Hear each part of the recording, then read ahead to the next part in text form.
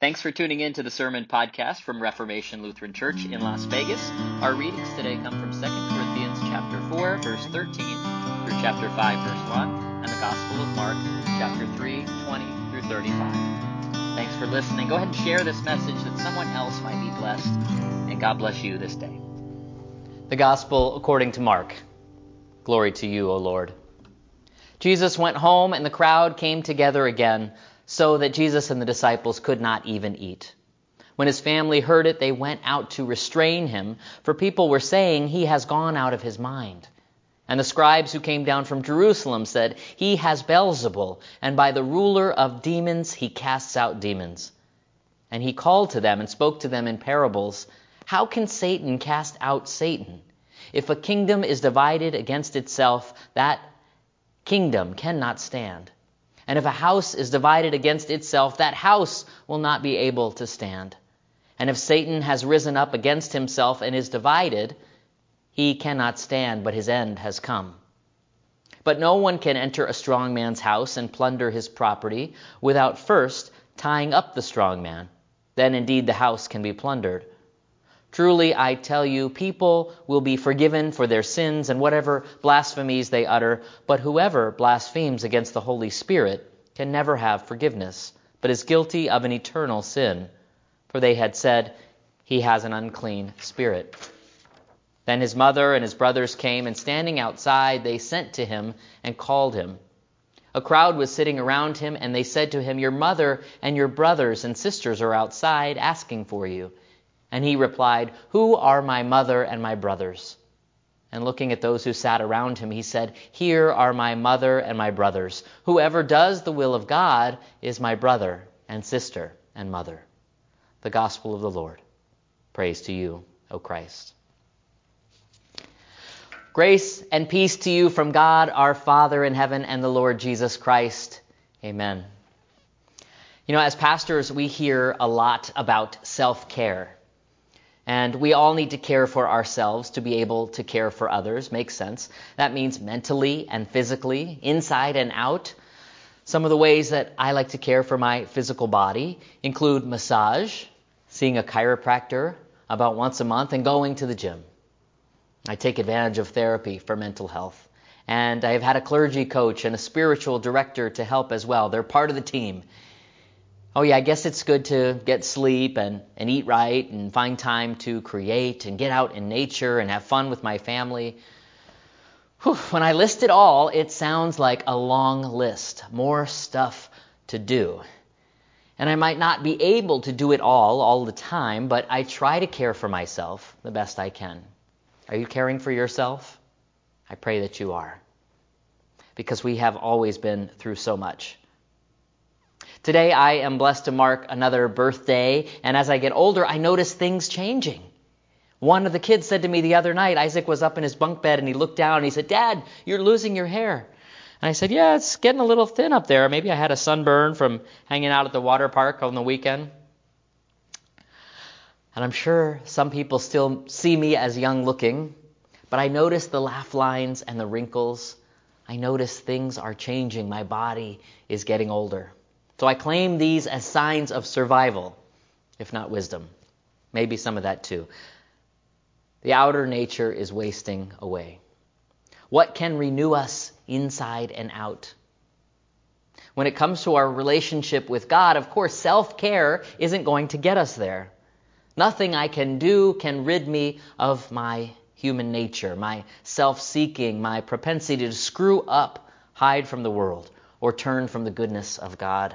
We all do it from time to time. And self-destruction is just an easier pattern to fall into. It's good news then that we don't just care for ourselves, but we have a God who cares for us, who knows us inside and out, who renews us, loves us, and recreates us time and again into beloved children.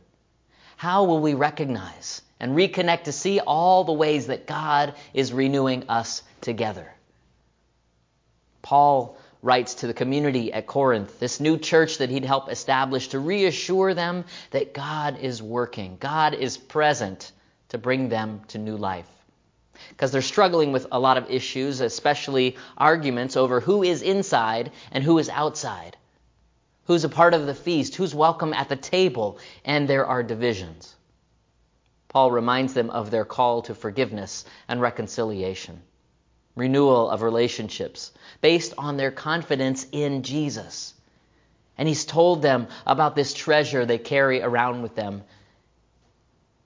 This treasure they carry in breakable vessels, and reminds them that what's inside them is of great value, because he's teaching about the good news that gets poured out for the neighbors they meet, and the Holy Spirit that is making them new. Bishop Mike Reinhardt of the Gulf Coast Synod and Megan Hansen write about this text from 2 Corinthians and note that the metaphor Paul uses of a tent is to remind people of Moses and Israel in the wilderness, where God was always with them, but there in the tent is where the people recognized God's presence. It's where they communed with God. It's where they went to know God was really there. And the tent was just that, a piece of cloth, maybe some rope or a stick. It was a nice tent. It was decorated. It looked pretty.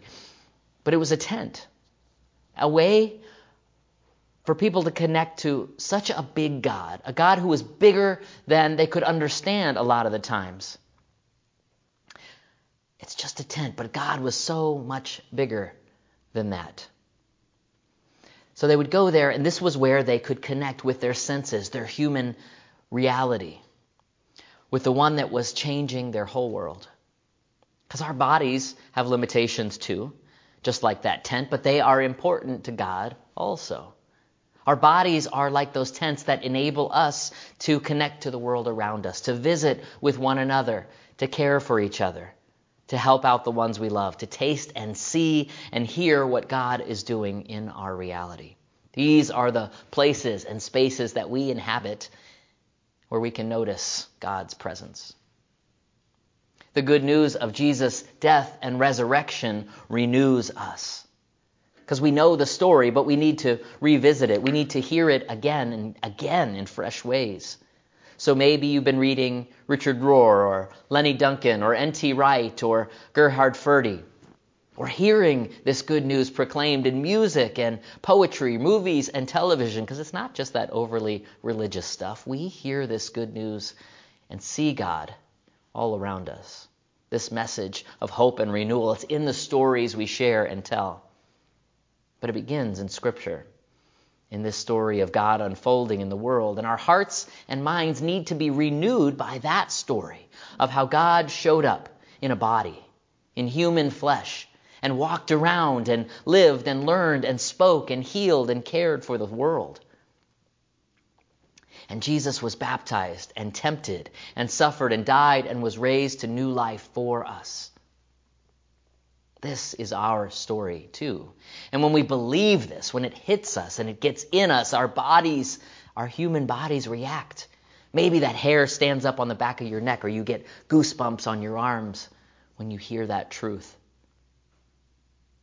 Maybe it's tears of recognition and release, and we feel it in our bodies and are renewed. And we share that good news with others, and more are welcomed into the new family of faith. The Spirit of God renews us. She holds us and perseveres with us and preserves us. And when we are weak, God's strength fills us. God is strong in us, lifting us up, filling us and journeying with us on the road, holding us together. We have all been through so much these last 14, 15 months now, I don't know. But now that we see our city, Las Vegas, opening up to 100% capacity, half of Clark County has received a vaccine, we are feeling safer. But many are still wary of what comes next. So many will still struggle with unemployment, evictions, and hunger. And the heat of the summer brings its own challenges. It's going to get hot out there, folks. There are mental health issues and depression and stress and anxiety, and these are all on the rise. We need practices that remind us, even in our frailty, that we are connected to the one who made us and knows us and renews us. In our book group, just last week, we were studying Buddhism and Hinduism, two world religions that practice a connection to something greater than themselves through yoga, through meditation, through breathing and noticing the breath within.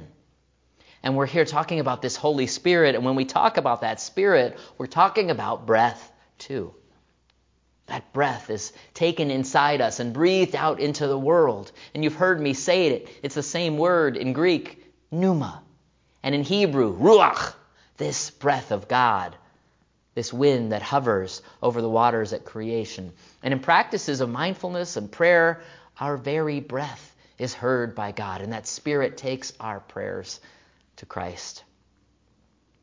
So after contending with COVID, a virus that threatened to take away our very breath, might we be reminded how powerful, how close, how necessary that breath is within us. That same breath of God, that Spirit, that Holy Spirit that sustains us every day. With every breath in prayer, we are held close by the Maker of the universe, renewed inside and out. Trusting in this promise, believing, renews us and unites us with the one who saves us. It's more than knowing, but trusting, even when we can't see the end of the road. And Martin Luther wrote that knowing is not the same as believing, because we can know that Christ died for us. We can know that God has chosen us and that Jesus loves us, but it's God's grace that is truly acting on us and in us. That grace changes us and renews us inside and out. It comes from outside us, and God gives us grace through the Lord's Supper, through our baptism, welcomes us as true family. It's God's doing, and that's God's power in the Holy Spirit that moves us to faith, that makes us trust in God with our bodies and our minds and our hearts and all our strength. We hear in Mark's Gospel Jesus teaching, and so many are coming to hear that it's causing a problem. Some are even saying he's possessed by a demon. They want to come and hear, but do they believe? Some are saying he's casting out demons by the power of a demon. But demons, they can't do that. Jesus argues demons can't cast out demons. Therefore, it must be God's power, something different. This Holy Spirit is the power to beat back evil and that which is unclean. If we cannot believe this to be true, if we can't trust that God's power is stronger than our power, then we're lost. And we don't have to understand it. We don't have to get every detail, but to know and believe that God is God and we are not. And if we can't trust that Jesus' love is more powerful than our brokenness, that there's a spirit of life that is keeping us all connected, even when we cannot perceive it, then we're stuck.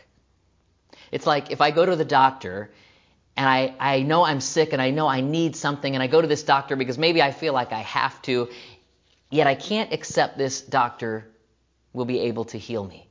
I can't trust that this doctor knows what they're talking about. I'm not going to take the medicine and I won't be healed.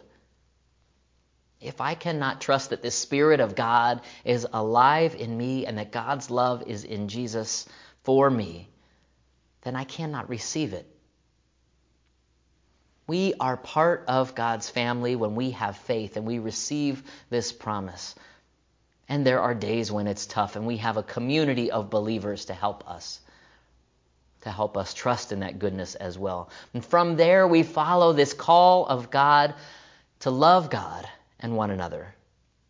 And it's hard and it hurts because our bodies and our minds are wasting away and worn out. And we get angry and frustrated with others, even our closest family members, and we hear today in this story that Jesus felt that too. We hear it in Mark's Gospel, how Jesus' mother and siblings were trying to get him to stop teaching. Come out of this. Come away from this. Come outside. And he replied, "Who are my mother and my brothers?" And looking at those who sat around him, he said, "Here are my mother and my brothers. Whoever does the will of God is my mother and my brother and my sister? Is Jesus insulting his family? Or is he making a point about what faith looks like? Because Jesus is there in the house with his disciples, those willing to hear and listen and learn. Who were their parents? Where were they from? These ones sitting around hearing him teach, those involved in the mission, sharing the good news of the kingdom, going out to the towns and helping and healing in his name, are his family. And Jesus announces that those who trust in him and do the will of the Father are part of the family too. And they will be renewed. They will be forgiven and welcomed, changed by grace and renewed by faith. In Christ, you who have been outsiders are brought in by God's grace. Those who are seemingly insiders are ones who can't always understand it.